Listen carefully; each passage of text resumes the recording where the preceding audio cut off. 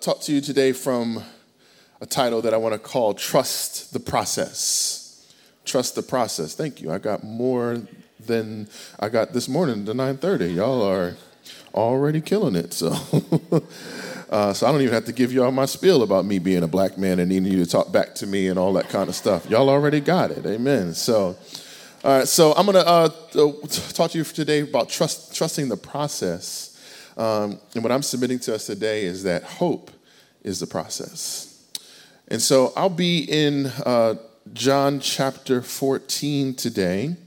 John chapter 14, verses 1 through 6 today. And I want to say, just parenthetically, just as a little commercial, again, that Epiphany, we so value Valley Point Church. You guys are amazing, amazing friends of ours and partners. Pastor Eric and I, who I'm so grateful for, extended an opportunity to me today to come and share with you all.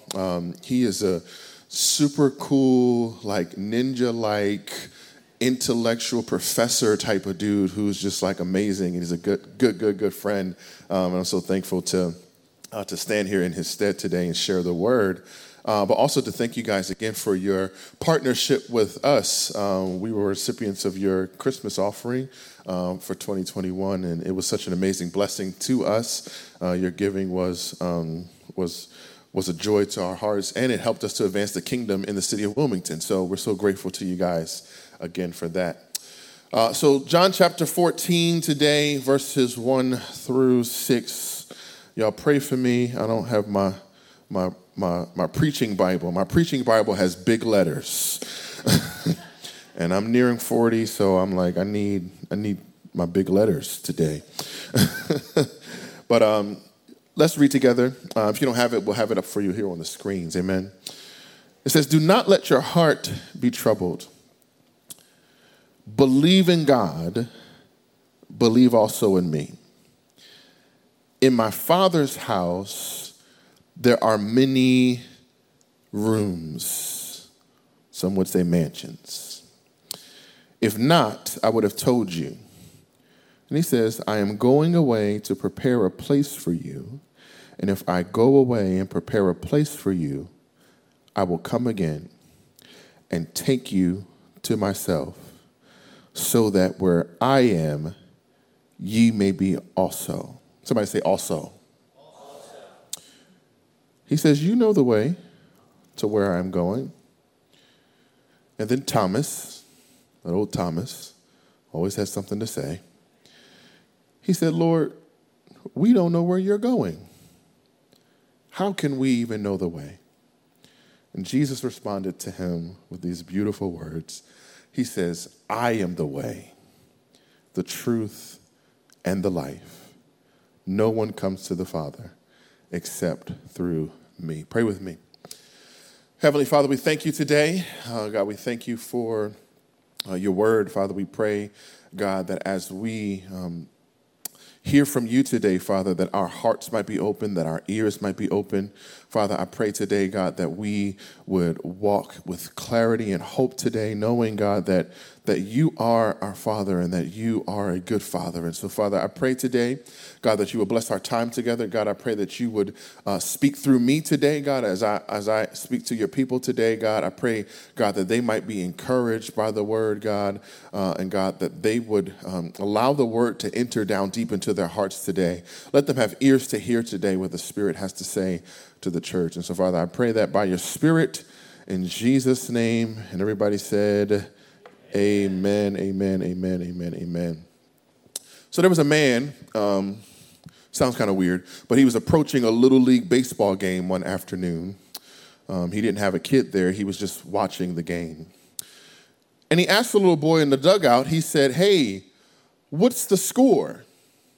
And the little boy responded, and he said, "Well, it's 18-0, and we're down."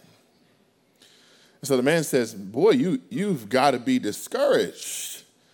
To which the little boy confusingly looked at the man, and he said, "Why should I be discouraged? We haven't even gotten up to bat yet." Now, I wish I had some believers in the room who understood that as long as you still have an at-bat, there's still hope. As long as you're still alive, there's still hope. As long as you're still breathing, there's hope. As long as you still got your mind, there's still hope. But most importantly, as long as you've got King Jesus, there's still hope. Amen. Thank you. Amen. Amen. Maybe I do need to give my speech. Listen, I am a black man from the south side of Camden, New Jersey, and thank you, brother. I appreciate it. Listen, if you hear something you like, you can say amen. If you hear something you don't like, you can say ouch. You can even point at me. It won't bother me at all. You can point at me. You can yell at me. All those types of things work for me. Like, they work for me. So whatever you need to do to respond, do that, because if you want to get out of here on time, listen, you might want to talk back to me, because if you don't, I'm going to think you don't understand what I'm saying. So I'm going to keep on going. Amen. So as long as you've got King Jesus, amen, there's still hope. Amen, amen, amen. And so what I want to say to us today, the first thing I want to help us to understand in our mind this morning is that we have to understand that hope is a process. And so hope is the process that we go through as we're navigating throughout life. And when difficulties and trials come in our lives, we need to understand how to hold on to hope. And so the first place that you have to hold on to hope is you have to have hope in your heart. Jesus says to them, he says, listen, don't let your heart be troubled. This idea of troubled, it talks about the inward commotion in our hearts. It talks about the things that try to take away our calmness of mind. It talks about things that stir us and agitate us. One of our greatest impediments to trusting the process is our own inward commotion. It's our own inward state of confusion and the noisy disturbances that are in our minds. We find ourselves being confused by the circumstances of our day. We are constantly battling with our own confusion. We ask questions like, am I good enough? We ask questions like, do I have what it takes? We ask questions like, will I be able to sustain this place that I am in my life? Will I be able to navigate throughout this place that I'm in? We have this commotion in our hearts that, if we're honest, it forces us into anxiety, depression, and doubt most of the times. See, the commotion in our hearts causes us to lose our sight in the midst of the process. And so what happens is when we're facing trouble, we're oftentimes troubled. When the reality is that even though you face trouble, you don't have to be troubled, but you can navigate throughout life with a sense of surety and hope, knowing that Jesus is by your side. Amen. And oftentimes what we do is we walk around looking like the Joel Embiid crying meme. Anybody remember that? Like after they lost to the Raptors, ouch. Yes, after they lost to the Raptors, he was walking around crying, rightly so. That man was upset. And then you know how we do on the internet. Like, we take advantage of people's brokenness on the internet. And so they started posting this meme about him going around crying, when in reality, there was no need for him to cry because he had the franchise tag on him. And see, as believers, what we have to understand is that when we go through trouble, when we go through trials, we've got to recognize that we've got a franchise tag on us as well. And so, because the scripture lets us know that our franchise tag is this, is that God says, you are mine. He tells us that we belong to him. It tells us that one day we're going to be with him for eternity. That's our franchise tag, and it's the thing that we get to hold on to. So we don't got to walk around like Joel Embiid crying. Ouch. But here's what the reality is this word for troubled can also mean to stir or to agitate the water. And oftentimes we stir the water in order to test the temperature of the water, right? When I grew up, we had to wash dishes by hand. We didn't have fancy dishwashers and stuff like that. We had to wash them by hand. And what happened is that you had to wash the water you had to wash the dishes with the right temperature of water. Because sometimes what I would do is I would let the water get cold because I'd be procrastinating and not really wanting to wash the dishes. And so my mom would come by and she would test the water. She would put her hand in there like that. And what she was doing, she was agitating the water, getting some of the soap to come out. But what she was really doing was testing the temperature of the water so that you weren't in there washing her dishes with cold water. And oftentimes what happens is that trouble comes into our lives to test the temperature of our hearts. Sometimes trouble comes in our lives to agitate us and to test the temperature of our lives. And what we have to begin to understand is that when we're testing the temperature of our lives, is that we've got to understand that Jesus wants us to be hot. He doesn't want us to be lukewarm. He wants us to be on fire for him. And we have to be able to stand and navigate through the test of life. See, one of the things that happened a few years ago, my wife and I, we bought a new washer and dryer.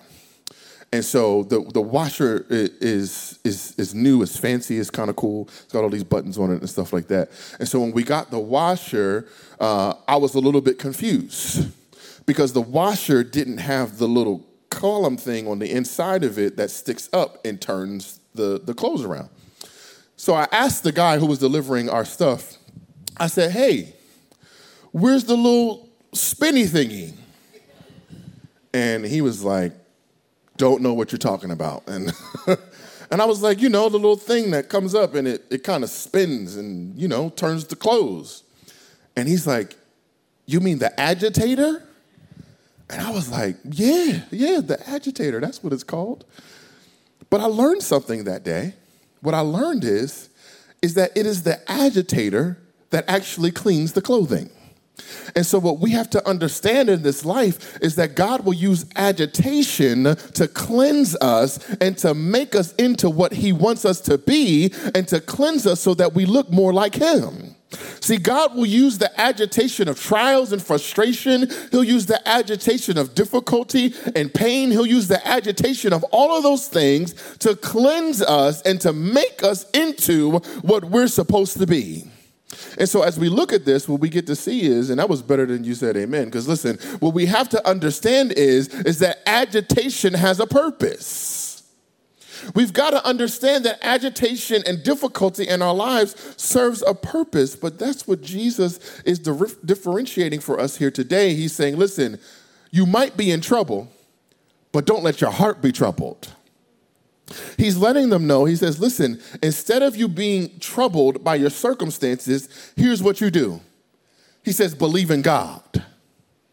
Now, as he's telling us, he's saying, listen, you got to learn how to believe in God. This believing, it talks about being persuaded that God is in control. It talks about us being persuaded that our hope doesn't rest in our circumstances. Our hope rests in our Christ. Our hope rests in our Savior. We have to understand that hope is not based on the situation that you find yourself in, family. Hope is based on the Savior that you have. And if you just hold on to the Savior, if you can just hold on to the King, if you can just hold on to the one who has all power in his hands, then you won't have to worry about the difficulties that you face in your life.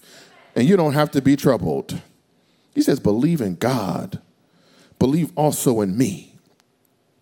This idea here is that we have to be persuaded of Jesus' power to work in our lives.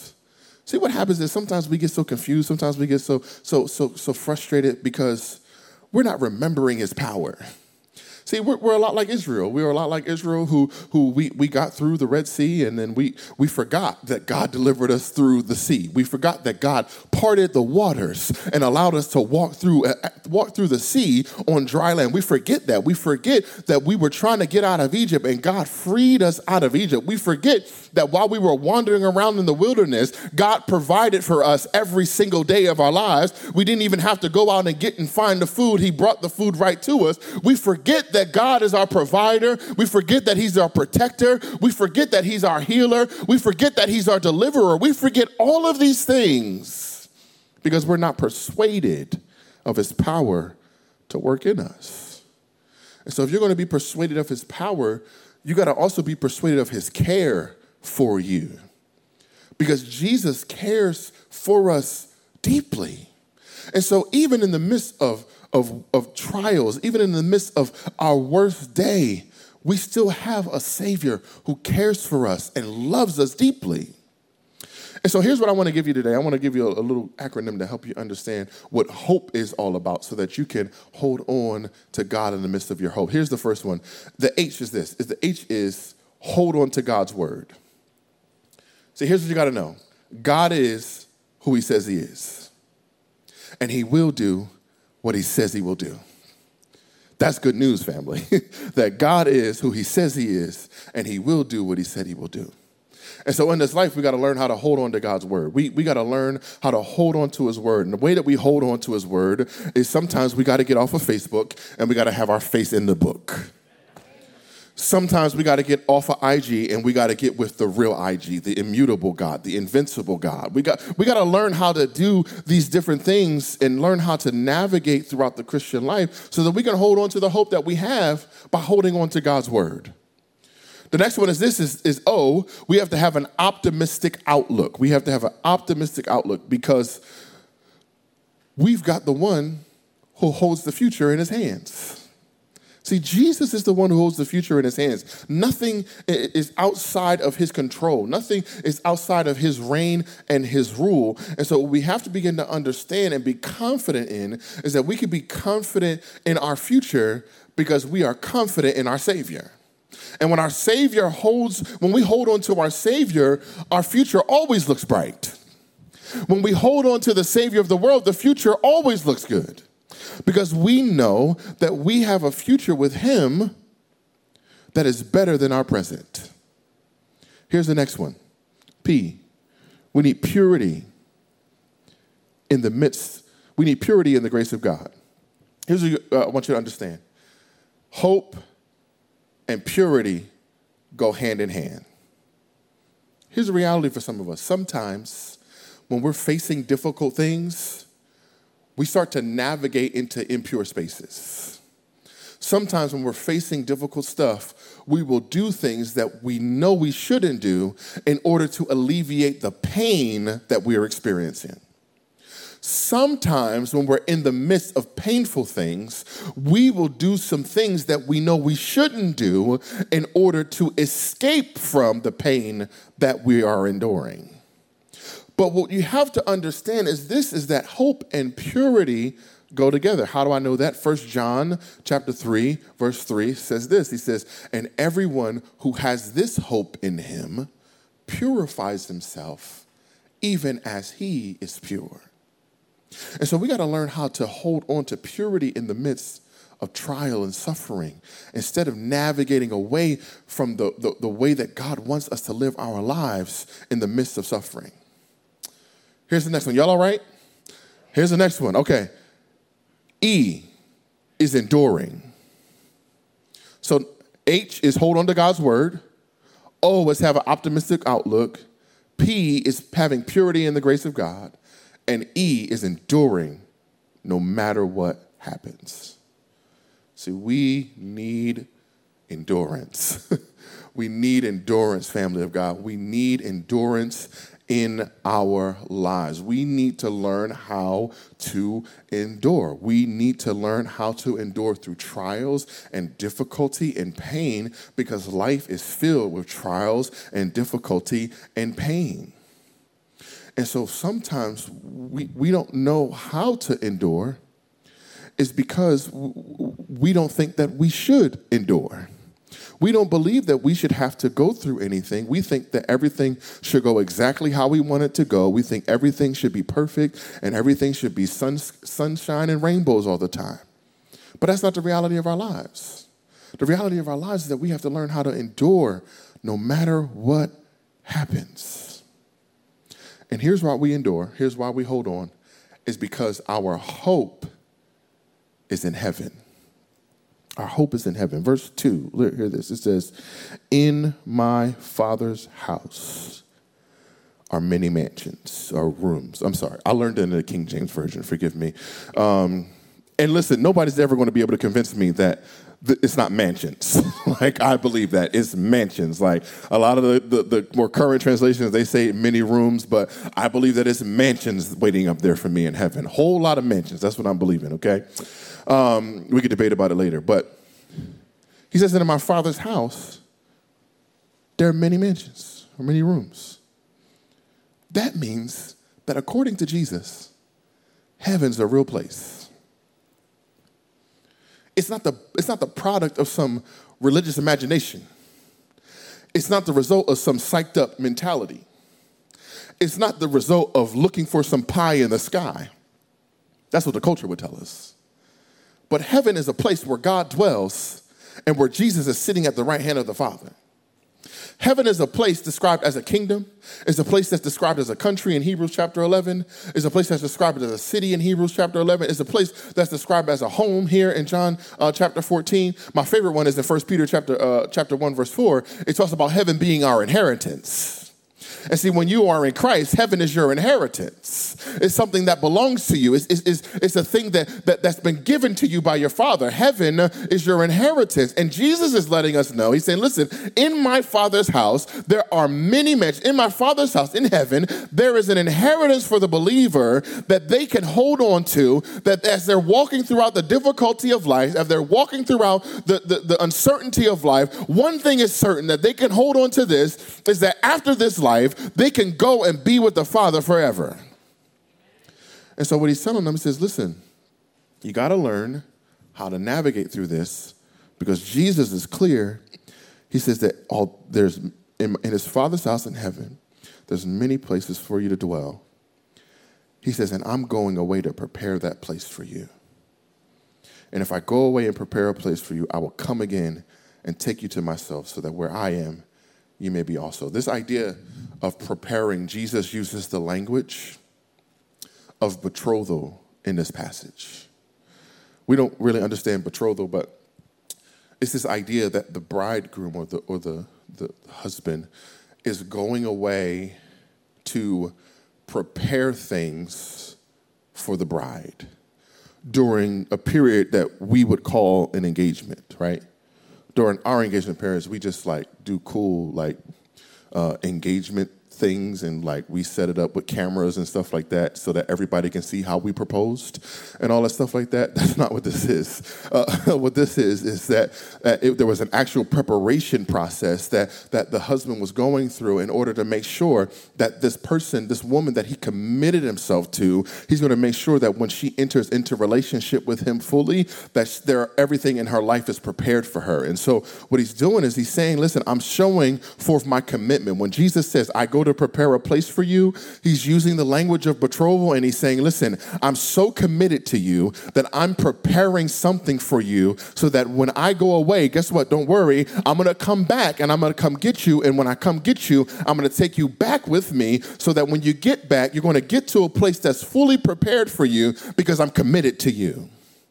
And so what we have to understand is that Jesus' commitment to us, his commitment to us as his bride, to the church as his bride, is a place where we can hold on and have hope.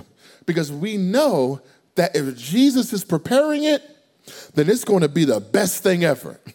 That if Jesus is preparing it, then it's going to be everything that we long for. If Jesus is preparing it, then it's going to be everything that we need. And so he's saying, I go and prepare this place for you. And I'm going to come again, so that where I am, you may be also. The writers of the book of Hebrews in Hebrews chapter 6, he talks about hope as an anchor for the soul. He talks about it as a firm and secure foundation, something that is sure and steadfast.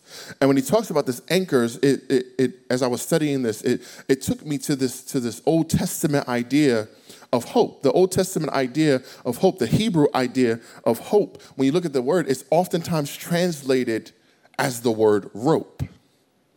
And so, really cool, hope is a rope. Okay, you got that? But it talks about this idea of a rope, something that you're adhered to, something that you're connected to. And when he talks about hope in this sense, I see the writer of Hebrews, as he's writing this, he's saying, listen, we have an anchor for our souls. So imagine the anchor at the bottom of this rope that he's pulling up, and he's dropping it down, letting it down so that he stays secure and steadfast in his place. He's probably a fisherman writing this. He's saying, listen, we got an anchor that we can hold on to. Anchors keep you from drifting.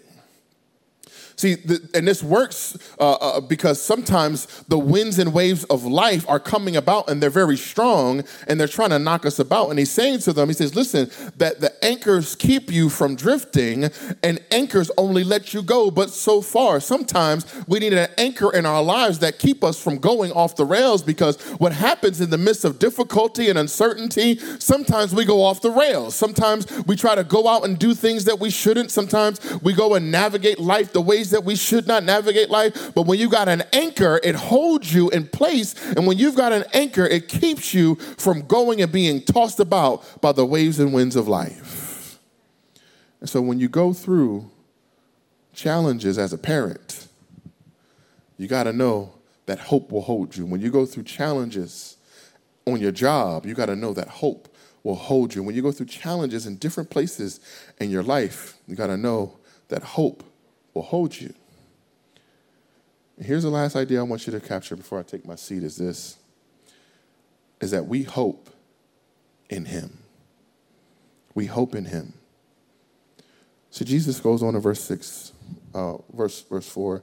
He tells him, he says, you know the way to where I'm going. And Thomas says, we don't know where you're going, so how can we know the way? And Jesus tells him, he says, listen to me very clearly. I am the way, the truth, and the life. This language that Jesus is using to say, I am, is very intense language. It's a very intense way of referring to oneself. It's very intense. And some would say that it's comparable to saying, I myself, and only I, am I. Like, it's very, very intense language. So several times, Jesus uses this language in the Gospels to describe himself. He uses it to say, he says, I am the God of Abraham and the God of Isaac and Jacob. He's using this language to say this a lot. But when he's talking about this, he's also using very strong language to describe what he is. So he's using strong language to describe who he is. He says, I am. But he's also using strong language to describe what he is. Here's what he's saying. He's saying, I am the way. Now, we read that in English and we kind of just go over it. But when we look at it, it's really the use of a definitive article which distinguishes himself, listen to this, as the only way. So Jesus is not just saying, I'm the way, I'm one of the ways. He's not saying that. He's saying, I am the only way. He's saying that I am the only truth, and he's saying I am the only source of life. And so what we have to understand is that when we talk about hope, we're not talking about hope in somebody who's just a person who's declaring something. He's saying, no, listen, I'm declaring myself to be the only source of everything that you need. I'm the only source of truth. I'm the only source of life. I am the only way to the Father. No one goes to the Father but by me. Jesus is declaring himself. He's saying, listen, I am the only path. I'm the only true measure of righteousness. I'm the only source of both physical and spiritual life. I am the only way, the only truth, and the only life. And once you understand the truth of those words, you'll be changed. See, when you understand the truth of those words, you'll be changed. Because when we follow him in the way, we can be assured that we're following him all the way to heaven. And so as we understand this, family, I want us to understand that our hope can be in no one else but in Jesus. Everything else will fail us. Everything else will disappoint us. Everything else will let us down. But when we place our hope and our trust in Jesus, there's nothing in this life that can deter us. And we can be fully rooted in Christ when we understand our hope. I want to close with this quote from G.K. Chesterton. He says this. He says, hope means hoping when things are hopeless, or it is no virtue at all. As long as matters are really hopeful, hope is merely a platitude. It is only when everything is hopeless that hope begins to be a strength. And so, family, we live in the midst of a world and a culture that is hopeless. We live in the midst of a world where everyone around us is dealing with a sense of hopelessness. And let me talk to you about who you are really quickly. As a follower of Jesus, what you get to do is you get to be an ambassador of hope for people. And if you're in the room today and you're a follower of Jesus, you ought to see that as your responsibility, is that every space that you walk into, every space that you enter in, is a space for you to be able to bring some hope. People ought to look at you and say, how is it that you're going through that cancer diagnosis and you're still got joy? How is it that you're walking through this difficult trial with your kids who won't listen? Like, how is it that you're still hopeful in the midst of this? How is it that you're navigating this relational difficulty with your spouse and you still have this sense of joy about you? How is it that you're walking through all these difficult things in your life and you still got hope? The reason for our hope is Jesus. He's the only reason for our hope. Without it, we would have nothing. He is the only source of hope for us. And as believers, we get to carry that hope with us everywhere that we go.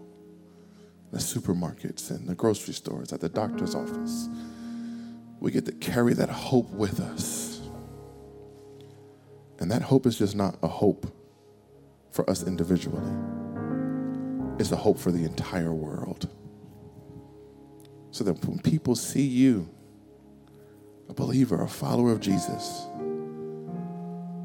they ought to long for something. They ought to long for something more than this life can offer them.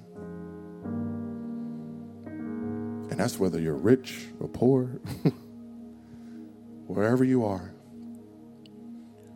Hope in Jesus offers you something more than this life could ever offer you. And we get to be messengers of that hope. Maybe there's somebody here today who doesn't have hope, who's struggling with that, and they don't understand how to get to that.